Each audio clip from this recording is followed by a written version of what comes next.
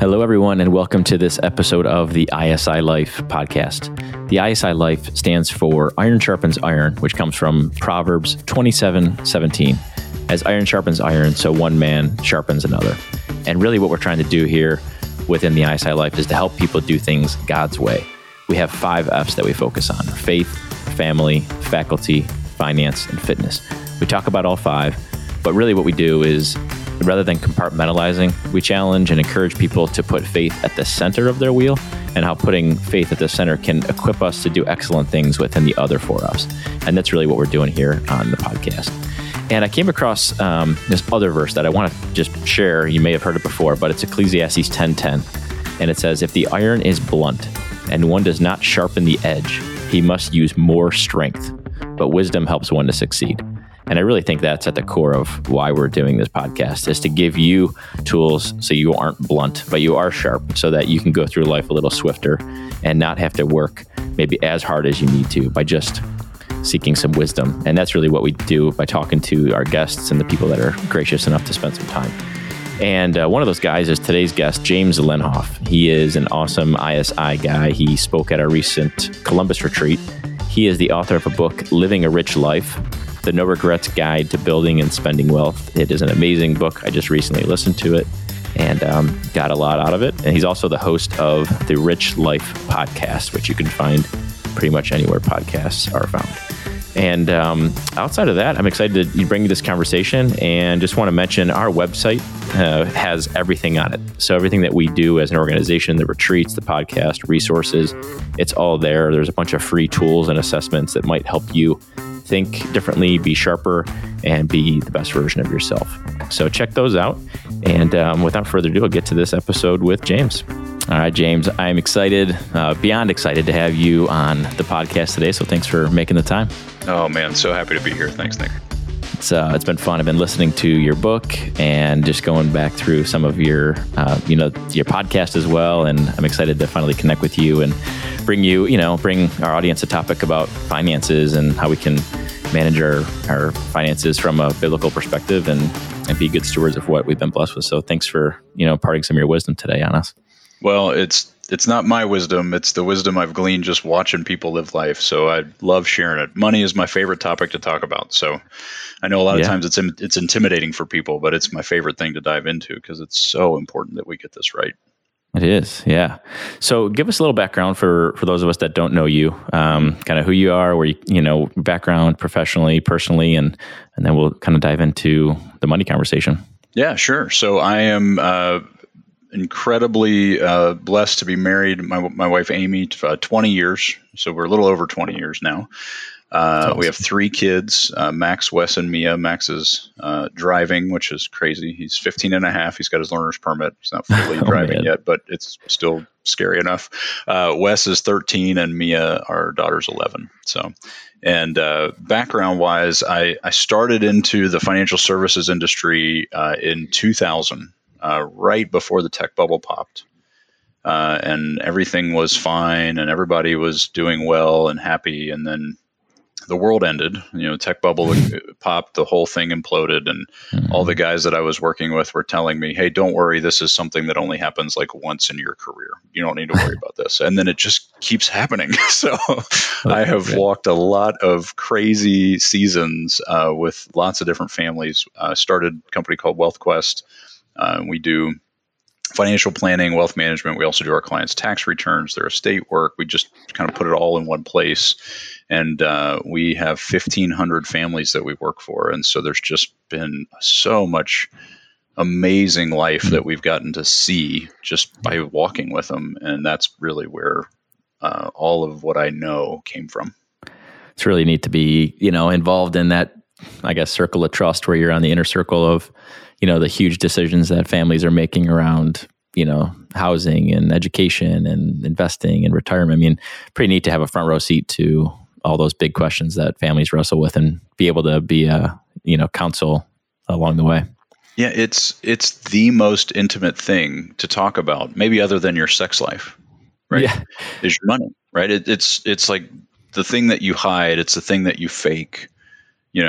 We know what's really going on. And so it is an incredible sacred place that you're in with families, because you know what most people in their life don't know about them. Mm-hmm.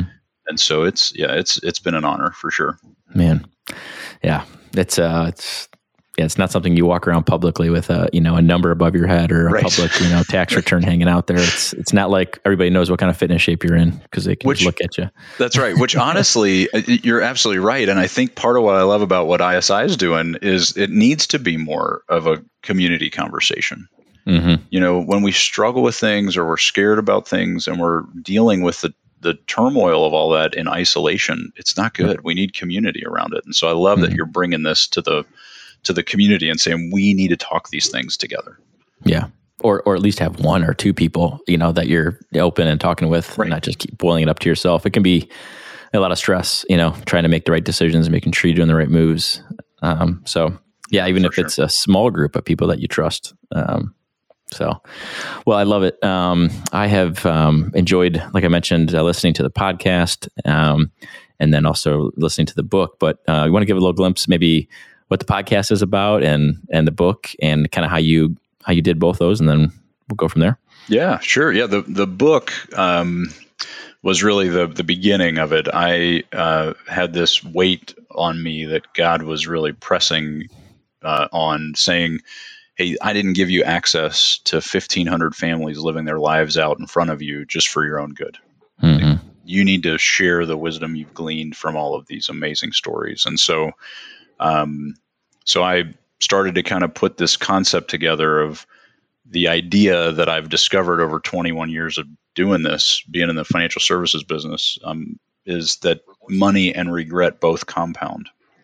And the mistake is people tend to overly focus on the fact that money compounds. And so they make decisions around what gives them more money, more income, more growth on their investments, whatever, because more money is always the right move. But then I'm working with the people who are in their 80s who have a bigger pile of regret. They have a giant pile of money, but they have a bigger pile of regret because all along they were making decisions that made sense at the time. But as they look back, they wish they'd have done something totally different. And so the book is really an attempt to try to give people a framework, not rules. None of these always do this or never do that, because life's not linear enough to do that. We need wisdom that allows us to make good decisions in the moment based on the circumstance rather than these always or never kind of statements. So that's really where the book came from. And, this idea of living a rich life is not about money. And money is emotional. It's not mathematical. We keep telling everybody it's just math. 21 years of doing this, the math is the easy part, man. It's pretty straightforward. The fact is money's emotional and relational and experiential, and it's where all of our humanness mixes in and it gets really messy. That's the hard part. And that's the part that I think we need to spend more time in. And so that's for the book. Then what happened was after the book came out and everybody kind of resonated with it, I said, well, I mean, let's talk more about it. Let's get a conversation going. So I started the podcast, and it's really been about trying to continue to press further into this idea that maybe we've been having the wrong conversation about money. Maybe we actually need to talk about the emotion and the relationship aspects more. And then the math part just kind of falls in line if we do that part right. So I love it. And I like the title too in the book, in the No Regrets. Let me pull it up here. You probably have it off the top of your head. I do, yes. I remember it well. Yeah, it's the No Regrets Guide to Building and Spending Wealth. Yes. Yeah. And when I first, read that, I was like, oh, that's interesting. And you really started the book with, talking about regrets. And I was like, oh, kind of like a somber way to, kick this thing off. Kind of a bummer. Yeah. Yeah. I almost, I was great. Like, okay, I know. Okay, we'll get past this chapter. But I loved it because there was another book, they were butcher the title, but something along the lines of Regrets of the Dying. And it was about a hospice nurse who, interviewed all these people on their deathbed and reviewed some of the things that they would have done differently. And a lot of those, there's some parallels between things you're talking about and, investing in experiences and investing in your people and the things that they wouldn't make financial sense. The math, maybe doesn't make financial sense, but it is the thing that is emotional and important. So and it's the right thing to do. That's right. Sometimes the things that are the right thing to do you have a hard time explaining to others because they don't make mathematical sense. Yeah. But that doesn't mean they don't make sense. Yeah. No. Well, it's really good. Well, so you had a couple awesome concepts, and maybe we can just jump into one or two of those. Sure. And then if need be, we can always come back for round two of this. But the first one was the lure and the lie, which really got me. Yeah, it gets everybody. Yeah. So, yeah, this is something that I struggle with. The funny thing is, every now and then I'll be caught up in the lure and the lie, or one or the other, and I'll explain what those are. But my wife will make the comment, which is like the most kind of painful but so accurate. She'll say, "Hey, have you read the book that you wrote?" I'm like, don't. But yeah, that was for other people. That's for other people. That's right. Yeah, that's not for me. So the lure and the lie. The lure is the lure of more, and the lie is the lie of being irreplaceable. And these are the forces that pull on all of us at all times that we tend to not really understand very well. The lure of more, the way I kind of think of it, is we experience life in the marginal change.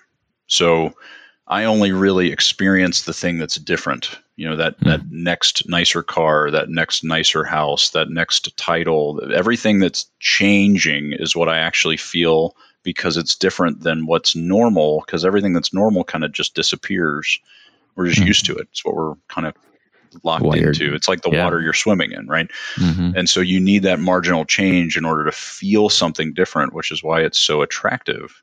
But the problem with the lure of more is that we also pay for those things. The cost of those things is also a marginal change. So it's only this much more in a mortgage payment, or it's only the lease payment on this new car is only this much more than what I'm paying now. Or, if I take this next job, it's only 2 more days a month of travel.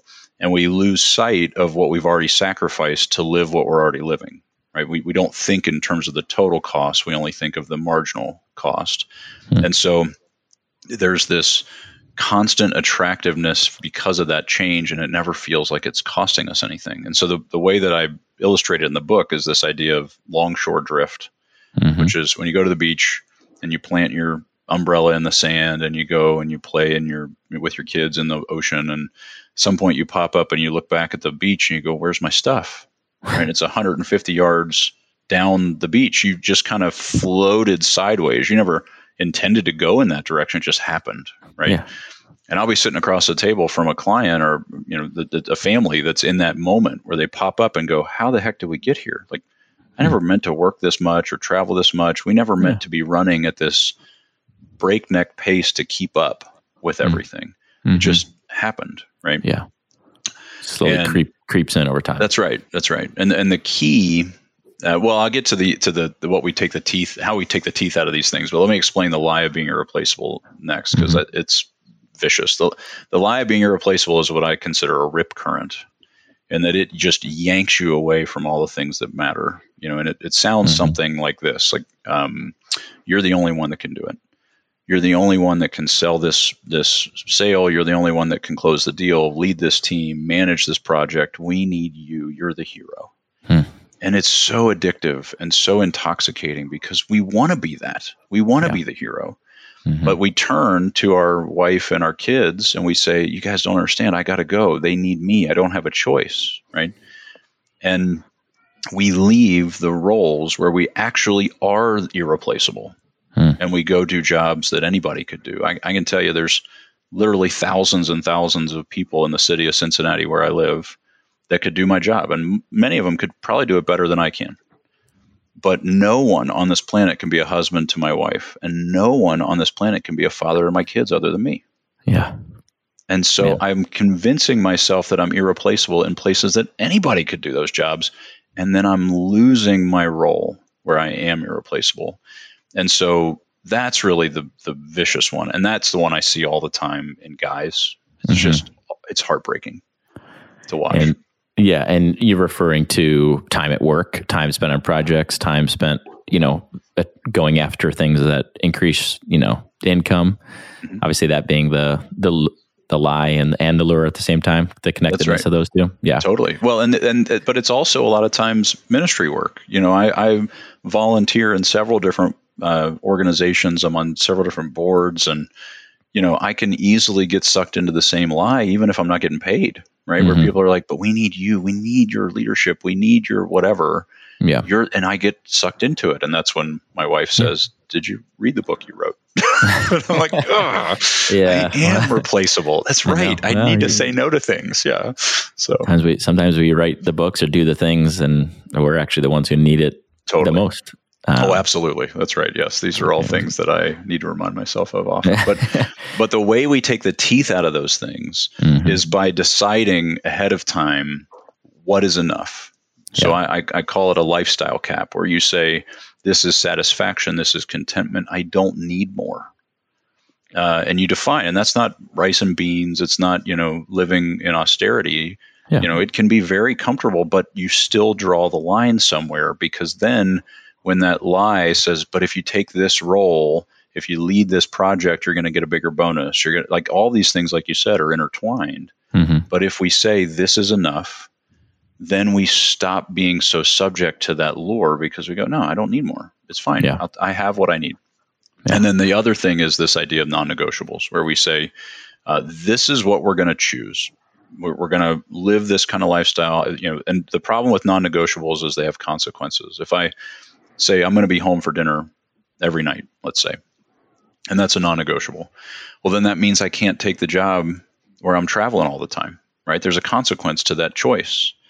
And if I'm not doing the job, then I'm traveling all the time, I may not be making quite as much money, which means my kids may not go to private school, for example, right? There's all these things have different consequences. And a lot of times we say, I want all of it. I'll take everything. Well, no, these are either or decisions. And if we choose, I want to pick this up, and those consequences that come with that, I will accept, then we actually get to live that out. But when we don't consider the consequences, we just assume we can have everything. And then you end up in these situations where you're just trapped in this never-ending chase for the next things. So, well, talking about the lifestyle cap and the non-negotiables, as you and Amy have navigated 20 years of marriage and almost 16 years of, being parents, how often do you revisit those things? Great question. Yeah. The lifestyle cap is an annual conversation as we set into the next year. So we'll be having that, end of the year as we're kind of finishing up. We look back on the year that we just lived, and we compare what we, have experienced to what we set out to experience. Did we spend what we said we were going to spend on travel and fun and vacation? Did we give what we said we were going to give? Did we, all the things that we set out to say, this is the life we're going to live. And then next year, the question is, okay, well, what changes? What do we need less of? What did we overdo this year? What do we need more of that we didn't do enough of last year? And what does that mean? And then we lock in, okay, then this is all we need. Right. So it's not a forced thing where life changes. When we first started having a lifestyle cap, we had one kid. Yeah. Right. And then, costs go up when you have 3 kids. It's just the way it works. And so, you allow for that flexibility, but you decide in advance. The secret to all of this is intentionality. Because if you're not intentional with these resources that God has given you to manage, you end up being really irresponsible with them and reckless. And so, because marketing agencies have learned a long time ago, they can really manipulate us. They're very good at it. So if we don't start with some intentionality, then they win. I love it. I think that's good. I think because sometimes you listen to that concept of setting a lifestyle cap and you think, okay, am I setting that cap for like the next 10 years, 15 years? Like what are we talking about here? Because in my experience we have 3 boys, 6, 6, and 2. The things that we're thinking about now or that are important to us or on our radar are way different than they were 7 years ago. That's right. And I don't know what's going to be ahead in the next 3 years or 5 years, but no, I like that. That's great advice. And then you guys also do the non-negotiables kind of in the same conversation. It's exactly right. We're part of the key for the lifestyle cap is the non-negotiables are part of that math, right? So, this year, for example, coming out of 2020, one of the things we decided going into 2021 is assuming we're allowed to, we are going to go on adventures together. Yeah. Right. And so we didn't spend anything really on travel in 2020. We weren't allowed, right? Yeah. So we went kind of crazy this year, and we knew we were going to, so we had to shrink other parts of our lifestyle cap in order to accommodate, like, this is what we're going to do travel wise. But what happened was then, we did Disney in February of 2021. We did national park tour during the summer. And then Amy and I just got back from Italy for our 20th anniversary trip, because we've been aiming at Italy for 20, when we get to 20 years, we're going to Italy. We're doing it. So we did it, and it was amazing. Super cool. But all of that was within the framework of this year, travel and adventure is a non-negotiable. And it means that the consequences, we're not going to get to do this. We're not going to, upgrade that part of the house. We're not going to fix that thing. Like, we're not going to buy a new car, right? Any of that kind of stuff. Sure. Cool. We'll give all that up because we want this time. So the consequences were part of that conversation as well. And then when you're doing it, you're doing what you said you're going to do. You just have more fun, because you know that you're free to really engage with it because you've addressed the consequences already. Man, that's so cool. And I love, obviously the kids are an age being 15 and a half, 13, 11, where I'm sure you're engaging them in this family conversation. And so they're getting some reps in very early. Yes, which is, absolutely. Well, one of the things that I think I see a lot of times with families that, I don't believe that there is a point where it's too early to bring your kids in to the conversation around just your overall family finances and how you're running things. I think we tend to hide money from kids. Like, the conversation is, whether it's intimidating or it just feels like it's too complicated, they won't understand it. So they never get access to it. And then money becomes taboo, right? Yeah. And they always feel like they don't know how to do it because we've never let them be part of doing it. And so of course they stink at it. Like, we never taught them. And, or we're afraid, I think I might've talked about this in the book, but there's this running joke in our family where, my kids know our finances. Like, they know what's happening. They know how this works. And, one of them asked at one point, "Hey, Dad, are we rich?" And, this is a Bill Cosby line, but, he said, well, I said, your mom and I are doing quite well. You, however, are pretty much worth nothing. So, but just giving them access to, like, this is how this works. And I want them to know that we have resources, because I also want them to be part of our decisions to give those resources away aggressively. Be generous, right? I love that. You, unrelated, but related. I'm a big Bear Grylls fan. You talked about adventure, and man. He's I have a little daily devotional, and this morning he was talking about you become a horseman by falling off the horse. Yes. And you gave a story in your book about a kid who made a bad first car purchase, and that really resonated with me about letting your kids make decisions on buying cheap chintzy toys early, so they learn. They feel a little bit of that pain. And I'm thinking about my kids, and they're 6, but so many good lessons I could teach them right now, even at their young age. And that won't cost anything. I mean, that's the beauty, right? If you wait until they're in college before they start having any real experience with money, they're going to make the same mistakes. It's just that their mistakes when they're in college involve a comma, right? They're just really expensive. They're the same mistakes that my kids made when they were 4. Buying that stupid, useless piece of plastic that we all knew was going to break in the car on the way home. But letting them buy it with their own money allows them to experience that early, and it only costs $5. Yeah. Right. Instead of $5,000. Yeah. And let them make the mistake, you just need to, avoid the big stuff early, I guess. And that's because money is not mathematical. If it was mathematical, you could just throw a textbook at them and they would know what they need to know. It's emotional.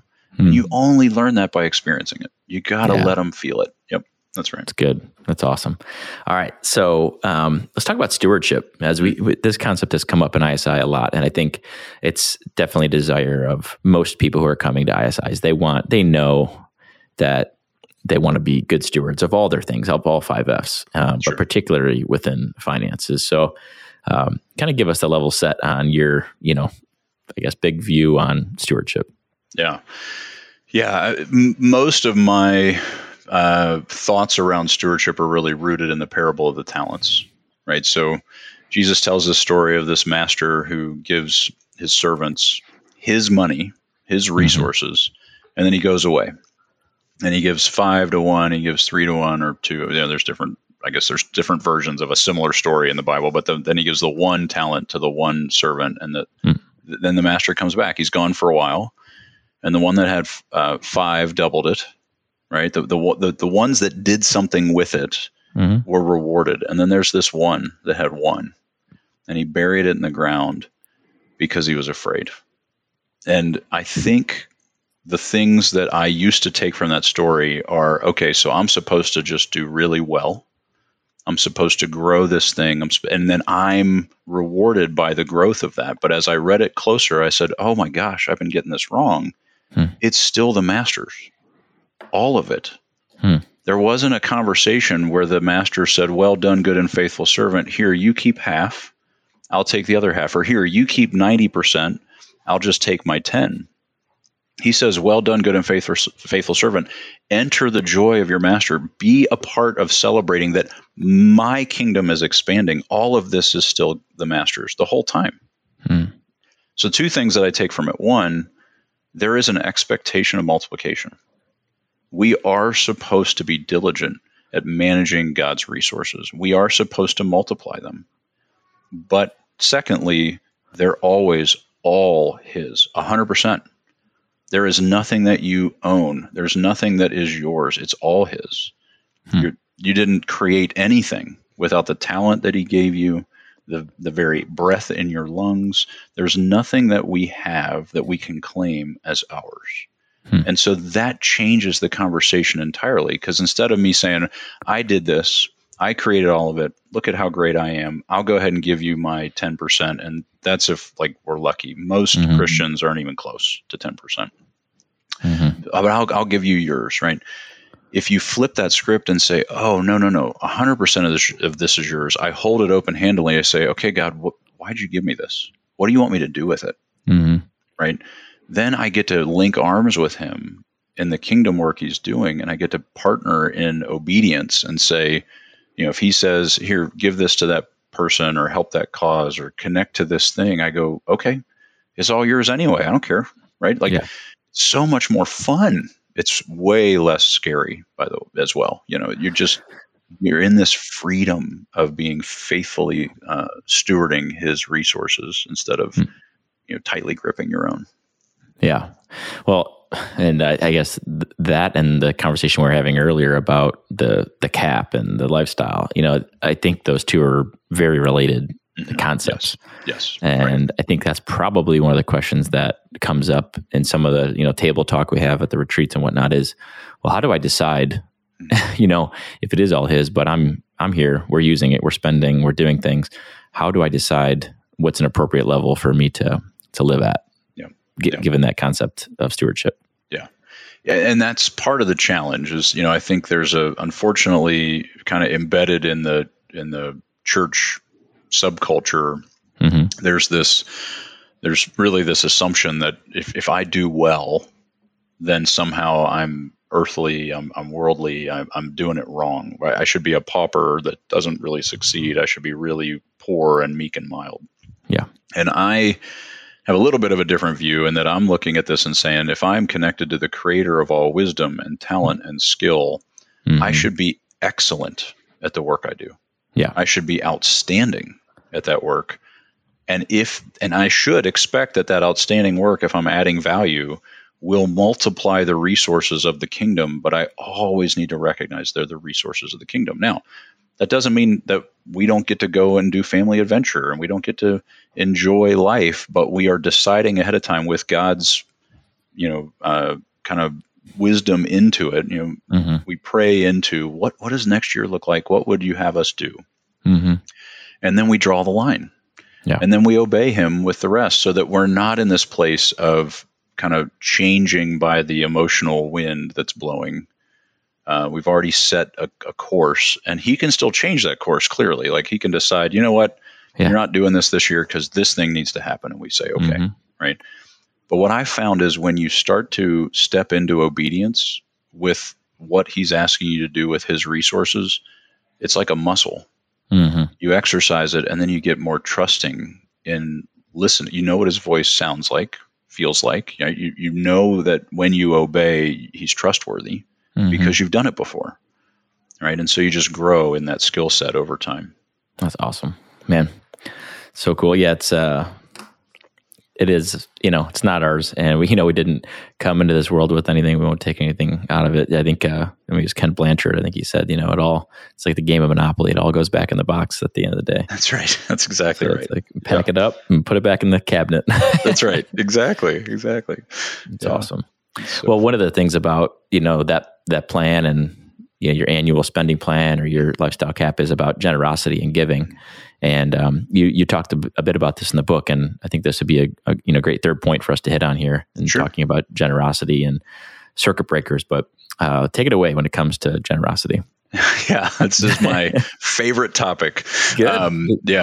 It is what I think we are put on this planet to experience, is the beauty of partnering with another human and lifting their burden. Right. Yeah. So generosity is about us doing what God created us to do. We're hardwired to care for others. But there's these, what I've identified as 3 circuit breakers that cut that signal. And there's stories that we tell ourselves about ourselves. Right. So one is fortunate versus self-made. If we tell ourselves a story that says, I did this, it's all mine, I put in the work, I did the effort, I get to keep it all, and no one helped me, then why should I help you? Figure it out on your own, right? Man. We're fortunate when you flip that breaker and you tell yourself a story that says, oh my goodness, I can personally look back on my story and I can show you that 99%, and that's probably even giving myself too much credit, 99% of the things that really mattered to get me where I am, I had nothing to do with. Yeah. Because I could have been born in Haiti. I could have been born during the plague. I could have been born to a single mom in the depths of poverty. That's just one of those things that I had no control over that mattered incredibly. It was incredibly important for where I am. I had nothing to do with it. Mm-hmm. So that's the fortunate. I'm so fortunate. And when you stay in that fortunate, the breaker's on. I can stay connected to generosity. The second one is scarcity. I'm sorry. The second one, I got to do them in order so I can remember them. The second one is gratitude versus entitlement. That this entitlement mindset says somewhere along the way I got shortchanged. I deserved that promotion. I deserved to not have to go through that divorce. I deserve, whatever. Somewhere along the way I got cheated out of something, and I can't give you anything until I get what's coming to me. I deserve something. Wow. Gratitude, that mindset says I don't deserve what I have. Right? I'm so incredibly grateful for the fact that all of this is stuff that I really don't truly deserve, and what an incredible gift. And so you can stay connected to generosity. And then the last one is scarcity and abundance. The scarcity story is there's not enough to go around. We're all fighting and scrapping over limited resources to protect ourselves, and I'm not confident I have enough for me, so how on earth could I share any with you? Right? Where the abundance mindset says there's plenty. The pie gets bigger, right? We don't need to worry about there being enough because we are connected to the Father of all abundance, and He gives generously, right? So we can stay connected to this idea that we are just part of His abundance being expressed into the world. And so, the problem with these breakers, those 3 different stories that can kind of cut that circuit, is it doesn't take all 3. It only takes one. You can recognize you're fully fortunate. You can be in this incredibly grateful mindset, but you can still have a fear of scarcity. And that's all it takes, right? So the solution that we talk about in the book is this idea of the abundance fund. And this is kind of the opposite question that most people are always asking. So any financial planner worth their salt would tell you should have an emergency fund. And I totally agree with that. I mean, I'm in the same boat. Everybody should have an emergency fund. But that's answering the question, what if things go wrong? The question I'm actually more concerned about is, what if things go well? How do we answer that question? Because most of the time we answer that question, well, I'll just spend it on myself. It'd be fun, right? Yeah. But when we have the lifestyle cap in place and we say this is enough, then when things go better than that and we have more coming in, we can set it aside. And an abundance fund is just a checking account. It's nothing fancy. Just another joint checking account that you've already decided is there to give away. And it keeps all those breakers on. It proves you're fortunate. It proves you should be grateful. It proves you have an abundance. It's literally sitting there, and it's called the abundance fund. Like, I don't know how much clearer we can get there. But then the beauty of it is now it's already set aside. So, you're interacting with someone who's having a hard season, and God just moves you and says, fix that. Mm-hmm. Partner with them in this. Lift that burden. You say yes. My wife will go to lunch and she'll have some story, someone will be in a hard situation. She writes a check to make the problem go away. Mm-hmm. And then she comes home and she tells me, and I'm like, high five. We're not arguing about where's it going to come from? How's it going to fit in the budget? Like, it's already ready. My kids do this. My kids have their eyes open and their antenna up, and they're listening for God to show them a burden that we can lift as a family. And they know the abundance fund's here. They're coming home and saying, hey, what if we did this for this kid? He's struggling with something. Yeah, that's what it's here for, right? Mm-hmm. So we're all in this incredible experience of being obedient when God says act, right? Mm-hmm. And so that's been the key. It's been we've had an abundance fund in our family for probably about 10 years now, and it is such a gift. That's cool. It's such a beautiful thing. Yeah, I love it, man. That's some good stuff there. I mean, beyond good. It's that's that's so many years of you in your own experience, but then walking through life with all of your clients too, and seeing what's working, what's not, and how to do it right. So the thing that I noticed walk in life with all these people is I have never met an unhappy, generous person. I am convinced that they do not exist. Huh. And so there's something about that engaging in generosity that makes us feel most alive. And so I started to figure out, I just need to figure out a tool that gets me to do it more. There it is. Yeah. Well, it's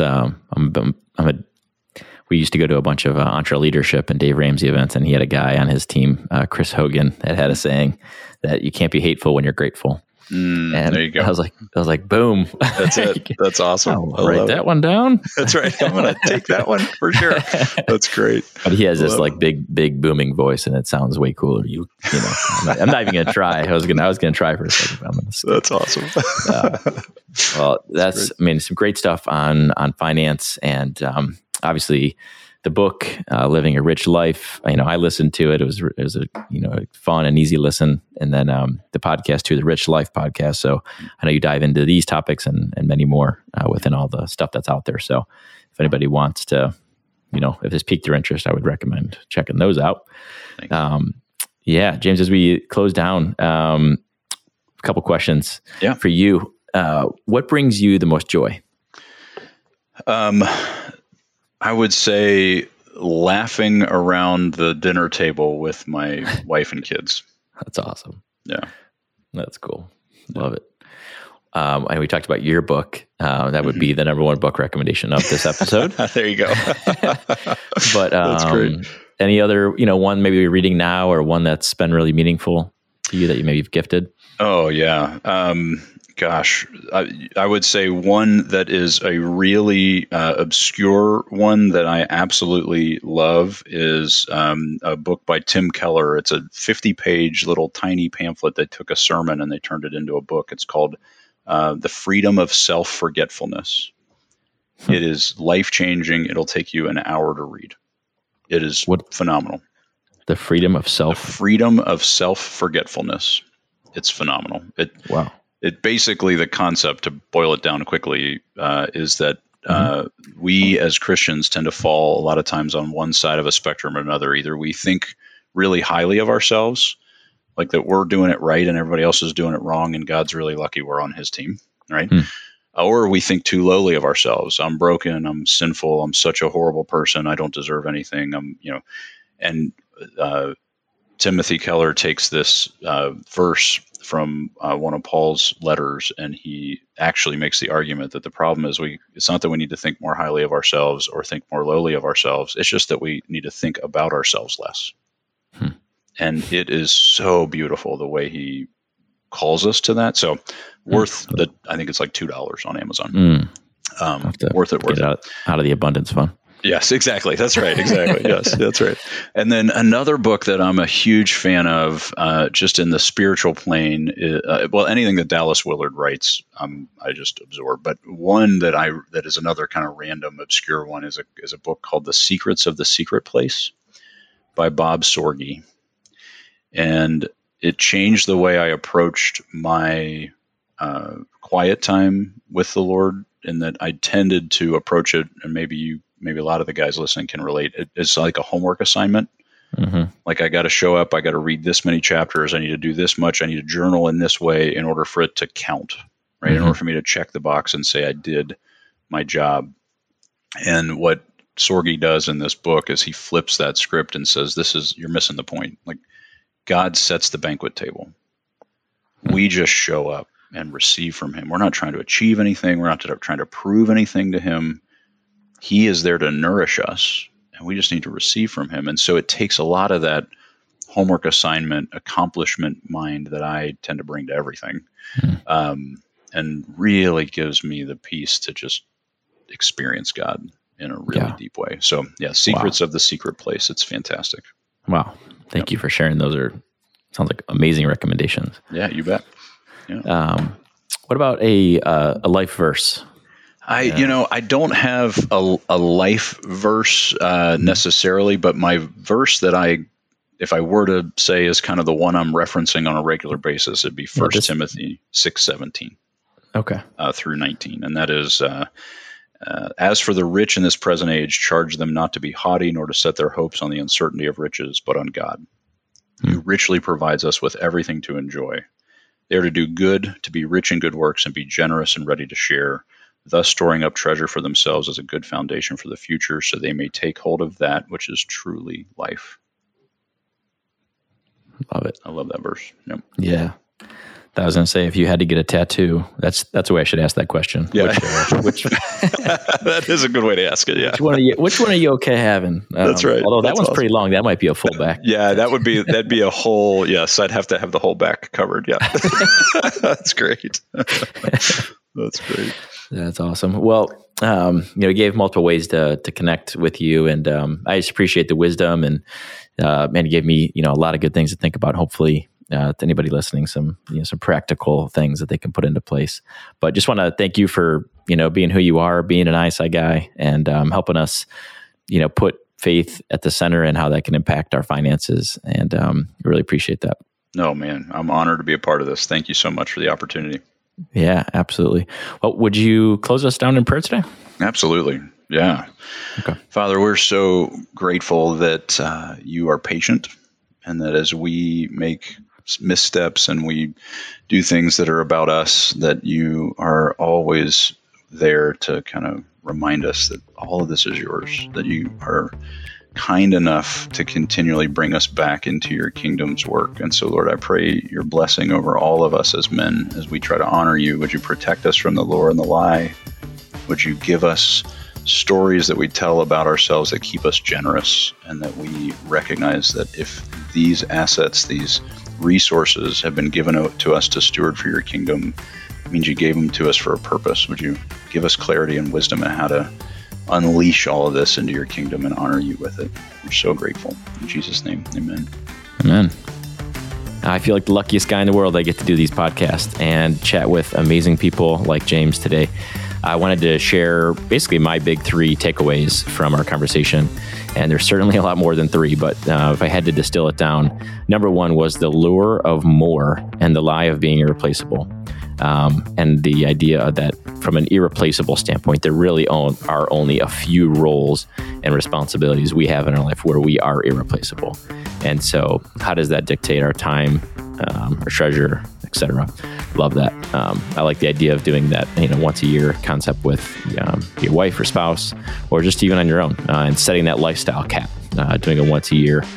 Here's where we're at. Here's what the year ahead looks like, and setting it in advance, and then revisiting it and seeing how life goes. And then the third thing being the 3 circuit breakers that break generosity. And the 3 are fortunate versus self-made. And these are all mindset differences. Do you feel more fortunate, or do you feel self-made? Do you feel gratitude or entitlement? And then the third being scarcity versus abundance. I love that. And his point is that if any one of those three concepts is off, your circuit's broken and you're not getting any power like you should. So love that. Good mindset to kind of put yourself in check on, and just thankful for guys like James. And, the ISI community has been made up of some people are authors and speakers. Some are just everyday people who have wisdom to share. And that's really how, ISI formed, and how I'm sure will continue. So thank you for listening in. Hopefully you got a nugget or two that can help you be the best version of yourself. Stay sharp and sharpen others by sharing this podcast and inviting or attending one of our retreats in 2022. Stay sharp. God bless.